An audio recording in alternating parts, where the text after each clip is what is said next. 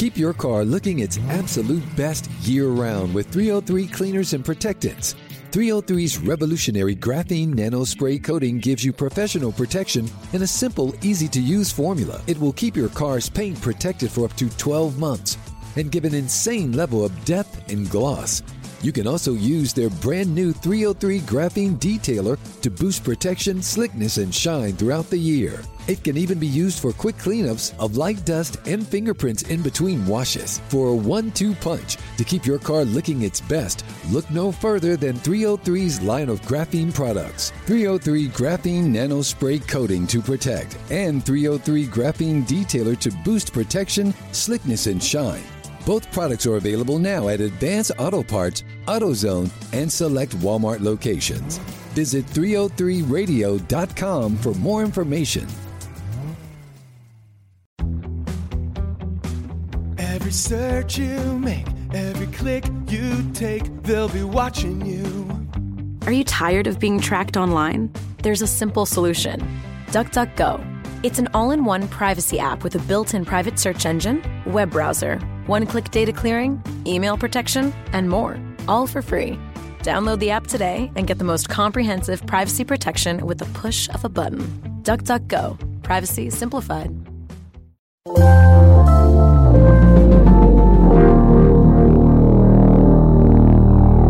Bradfo Show. That's my open. That's what they used to call me, Swivel Hit Bradford. That's my open. I'm waiting for you to justify your stupid opinion. Bradfo Show. That's delicious. August 25th, 2012. That's when the trade was made. Adrian Gonzalez, Josh Beckett, Kyle Crawford, Nick Punto headed to the Dodgers. Ivan De Jesus, James Loney, Alan Webster, Ruby De La Rosa, Jerry Sands, all eventually heading back to the Red Sox. But what made that trade so notable is because there hasn't really been a trade like it in a long, long time before and maybe since, where one team is just getting rid of so much money and changes the whole dynamic of how they view their entire organization. And another team, the Dodgers, really just saying, hey, we don't care about money. We'll do whatever it takes to win. So once again, it's been 5 years, August 25th, since this trade was made. We all remember it from the Red Sox perspective, from really when the Red Sox were able to get out from under a bunch of contracts. And you know, a big part of that was getting rid of Adrian Gonzalez, who was the key, as we're going to find out on this podcast, to making the whole deal work. The guy we're talking to on the podcast today is Larry Lucchino, who obviously was the president of the Red Sox at the time of the deal, and offers some insight into how it took place, how it started, how the talks with the Dodgers really sort of manifested itself, and ultimately, almost about a month later, finally coming to completion with this trade.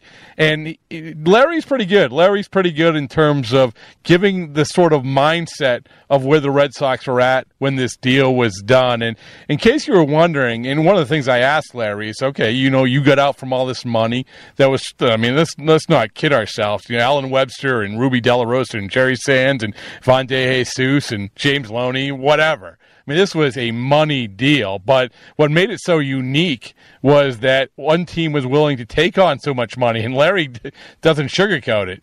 That's what he remembers about it, that this was, as he called it, the perfect storm. And another part of the equation here is really what happened after. We're sitting here 5 years out. Now, we saw the Red Sox win a world championship in 2013, a year after, or a season after this trade was made. So what did it all mean? Did that trade lead to the world championship? And what happened from there? How did that trade really affect what we see in this year's Red Sox team, or the Red Sox teams the years after 2013? Just to give you a little bit of idea, look this up. Dodgers since the trade, 475 and 333. Postseason, they've played in 30 games. They're 13-17. The furthest they've gotten is the League Championship Series, which they've done twice. Red Sox record isn't as good. Isn't as good as the Dodgers. 421, 388 in regular season.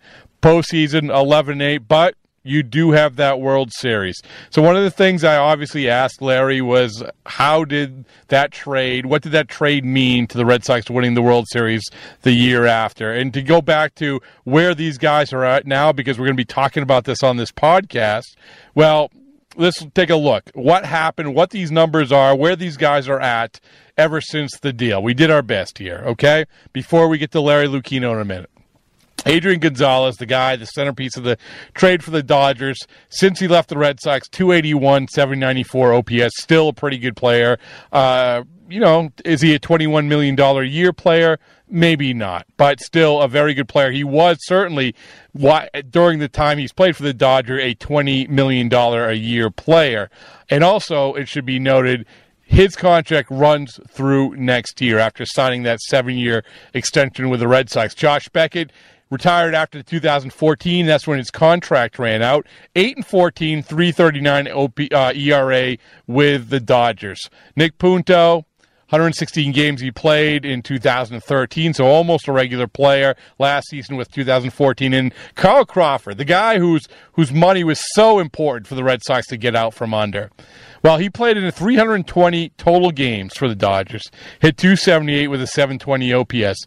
But amazingly, in case you've forgotten, he is still getting paid. He is out of baseball, was released by the Dodgers last year with still well over $30 million owed to him, and his contract runs through this year. You remember, he signed that 7-year, $142 million deal with the Red Sox, and that stretches through the 2017 season. So think about that. Think about where the Red Sox would be if they still had Carl Crawford there and that money. Now, my guess is that we would have seen a Pablo Sandoval type situation. My guess is we would never have seen Pablo Sandoval. We would have never seen Hanley Ramirez. That the option of signing these other guys that they've ultimately signed would have been out the window. As for the Red Sox get, once again, it didn't really matter at the time. Although Alan Webster, the next spring training, was hitting 99 on the gun, and a lot of people are thinking, oh, you got a top-of-the-rotation guy. Well, he only pitched in 19 games with the Red Sox before being traded to Arizona for Wade Miley. Pitched 9 games in Arizona. 2016, pitched in Korea, AAA with Texas right now on the DL. Ruby De La Rosa, a guy with a lot of promise as well. He actually made 32 starts with Arizona, went with the Miley trade as well. 2000 and 2015, pitched in 30 games with the Red Sox. He's just undergone his second Tommy John surgery. James Loney had a couple good years with Tampa, 158 games, 155 games the next 2 seasons after leaving the Red Sox, but he's back in the minors, AAA with the Braves. Jerry Sands, I know that everyone wondering what happened to Jerry Sands. Well, he never played for the Red Sox ever. He was in the Mark Melancon, Joel Hanrahan deal that sent him to Pittsburgh. Also, Ivante Jesus was in that trade as well. So neither one of those guys really saw any time after 2012 for the Red Sox. And so there you have it. I mean, they're the guys. But once again, this wasn't about those guys. This was about the money. This was about the Dodgers. This was about where the Red Sox have dug themselves, and how the Red Sox used that money the following year, which Lucchino talks about. Which this wasn't, hey, you know what, we're going to take this money and go out and spend it more on the Josh Hamiltons of the world. They took a dramatically different tact in 2013, but here's the thing. A couple of years later, they went right back to the well, Sandoval and Ramirez. So I just thought it was a great time to revisit this trade. And really, if I didn't do it now, I mean, when am I going to do it? Another 5 years? It's a 5th anniversary. So a good time to do it, and a good guy to talk to. Larry Lucchino. Hope you enjoy it. Well, Larry Lucchino here, and 5 years ago, August 25th, 2012, maybe the biggest trade not involving Babe Ruth went down. And Larry, you were right there. Does it seem like 5 years? It does. I must say, it does seem like it was a long time ago, and but it was, as you say, a momentous deal for both teams, as it turned out. So looking back at it, if you can just think back when we turned into August, and obviously you had the Red Sox had fallen out of it right around the non-waiver trade deadline. I think you guys were sort of in it, but I would imagine that there was some hesitancy at that time in 2012 to go all in on the non-waiver trade deadline, and so when you roll into August, do you remember thinking that we are going to make a trade, or you think that this is just going to be that? Well, it was a surprise to me, frankly, that the trade developed. Now, it was about a month in its gestation, as I think back on it. I got a call from Stan Kasten, and I think it was in late July, where everybody was thinking about possible trade moves. And I remember vividly, he said, Larry, I'm going to say something to you that you've never heard before in all the years you've been in baseball. And got piqued my curiosity. And he said, I want to take some of your high-priced players and their contracts.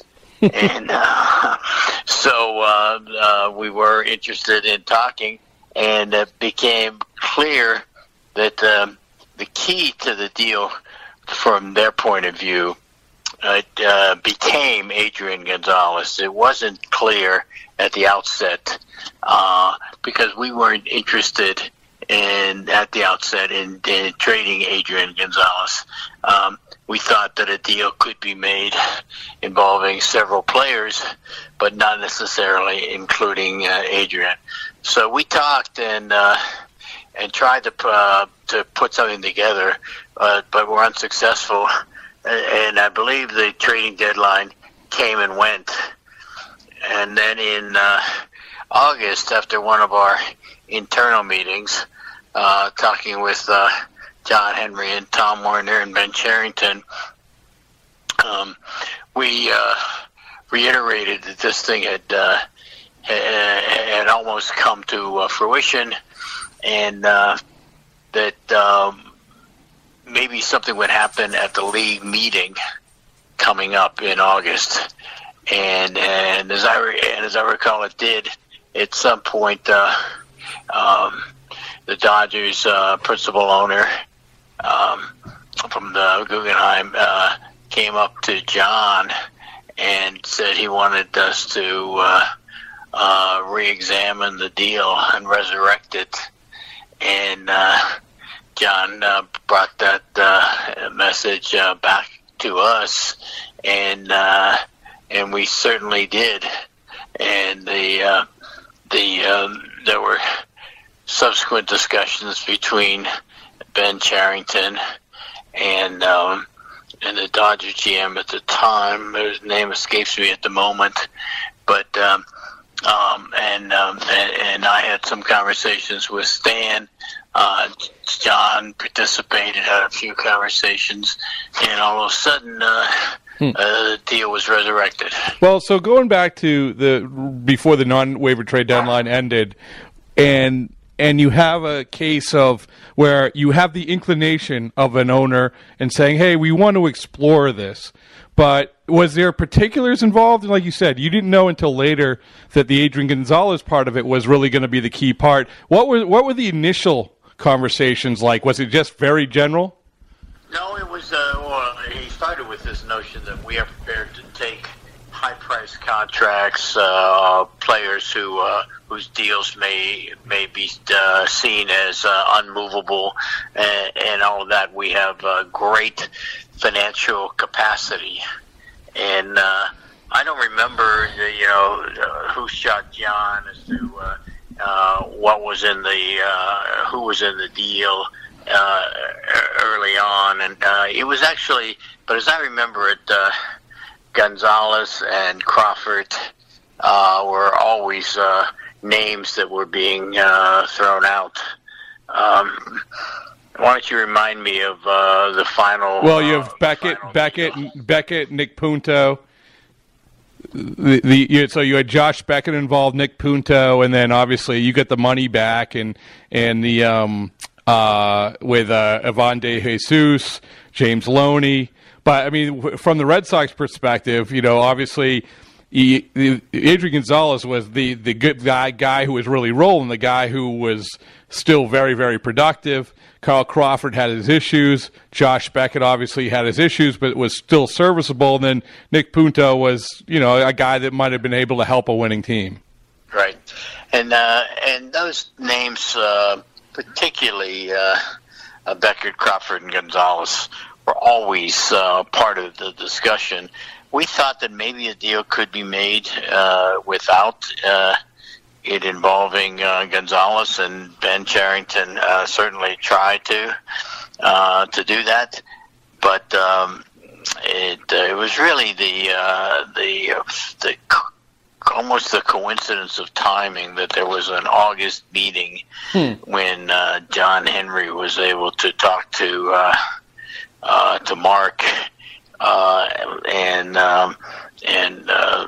Mark reiterated his desire to get a deal done. And Larry, this is you go to the meetings, or John Henry goes to the meetings, and like you said, you had talked to them previously, but even when John Henry comes back and said, hey, we this has been resurfaced, was it something that you were optimistic, or you thought that actually might get done? Because this trade was unlike anything that we had seen maybe, before, really ever since. Well, we were stunned that in one fell swoop we could eliminate so many future years of money, and it seemed to coincide with our desire to rebuild, although we didn't use that term. Remember, we had the disappointment of 11 and the disappointment of 2012 back to back. So we thought some changes had to be made. Indeed, Ben Cherington negotiated for the signing of 7 free agents between 12 and 13, and we're using the financial wherewithal that we had, and a number of those players had very good years, and I think all contributed to the World Series championship of 2013. When you look at doing that deal, and if that deal wasn't going to be able to get done, do you remember the feeling within the organization about how things were trending and where you were going to go from there? Because, like you said, you had sort of Beckett on the downturn, a lot of money. You had Carl Crawford, obviously, a ton of money. By then, it was clear that it probably wasn't going to work out. Was there trepidation about where the organization was going if you weren't going to be able to make this move? Well, we did know that we had to unload some players because we were determined to win, but we were determined to win within the payroll structure of Major League Baseball, and we knew we had to get some flexibility back in our payroll. And so, there was a little discouragement when it didn't happen, but it came together so quickly in August, in part because so much effort was made in July. Well, what do you remember about that day or those couple days when it did come together? Because I remember from our perspective, it just seemed chaotic. It was so many moving parts and so many things going on. From where you were sitting, what do you remember about it? Well, I remember the bottom line. We saved $262,500,000 in future obligations. I remember that quite vividly, and I remember the championship that we won in 2013. That came from us having the financial ability, and I remember John and Tom's willingness to think big and do something big.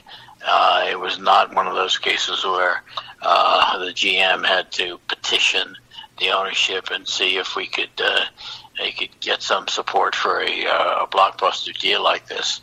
There was a meeting of the minds very on it and a desire to do it. It's just that the hesitation was over departing with Adrian Gonzalez because we had given up some real talent to get him, including Rizzo. Right. Was that from your perspective? Because Adrian Gonzalez, the talk of Adrian Gonzalez coming to Boston had been years in the making, and this guy was perceived as a perfect fit for the park, what you guys needed, everything. Was that from your perspective, knowing how good Adrian Gonzalez was, and really he had been great in 2011? Was that a tough one to swallow for you?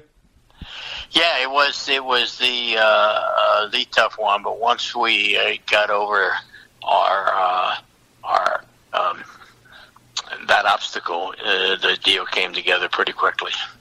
And you talked about what it allowed you to do in 2013 or going into 2013. Can you just talk a little bit about, obviously you get all this money, so you save all this money in this deal, and after you had cleared that money, you head into the off season. Do you remember sort of the meeting of the minds and said, this is what we want to do? You went for shorter term deals spread out, but a lot of money committed. Do you remember thinking leading into that off season, all right, now we have this money to spend, this is what we want to do with it?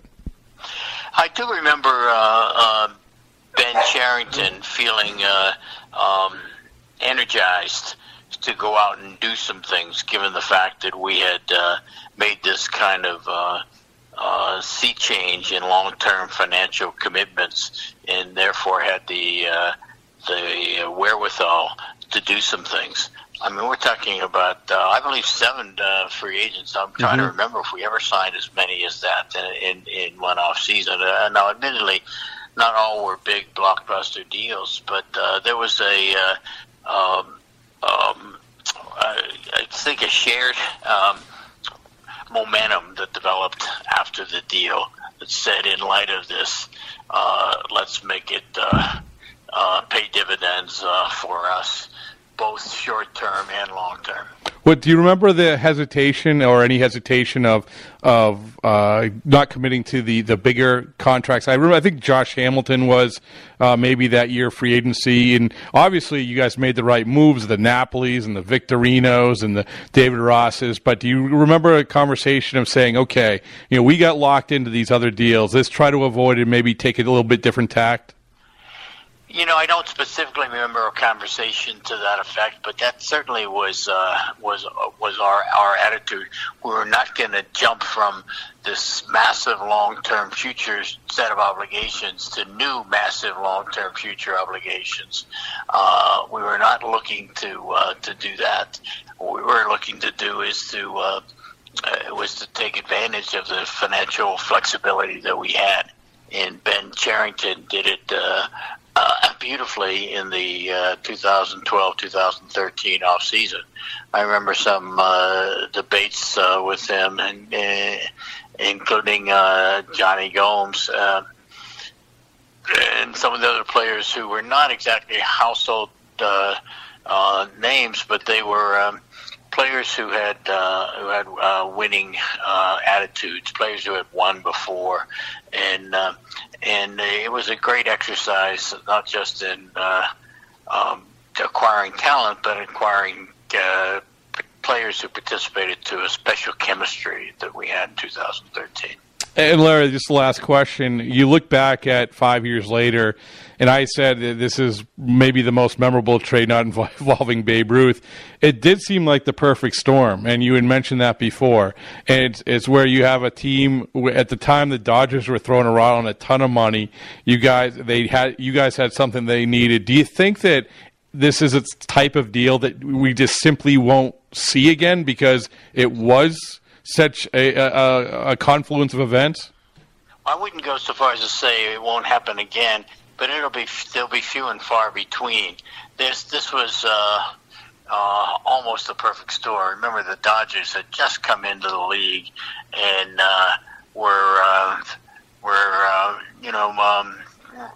acting as though money was no object to anything they did, whether it be acquiring the team or acquiring talent.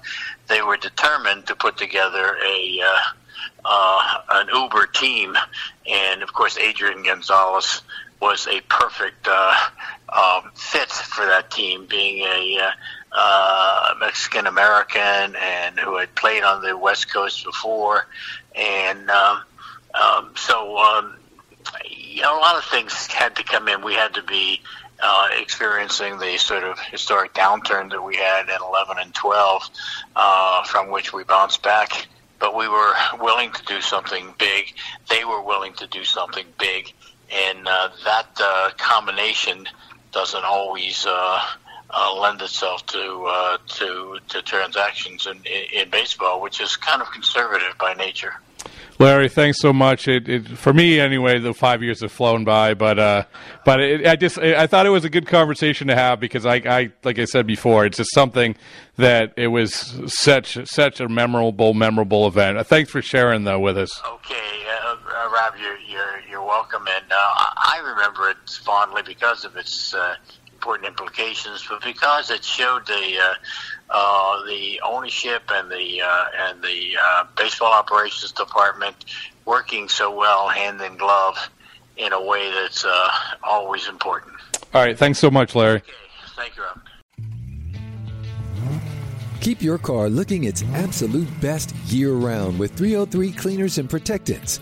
303's revolutionary graphene nano spray coating gives you professional protection in a simple, easy-to-use formula. It will keep your car's paint protected for up to 12 months and give an insane level of depth and gloss.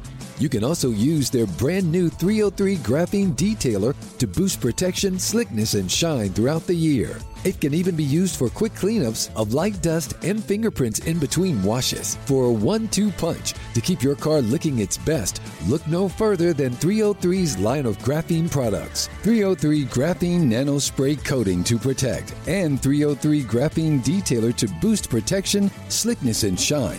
Both products are available now at Advance Auto Parts, AutoZone, and select Walmart locations. Visit 303radio.com for more information.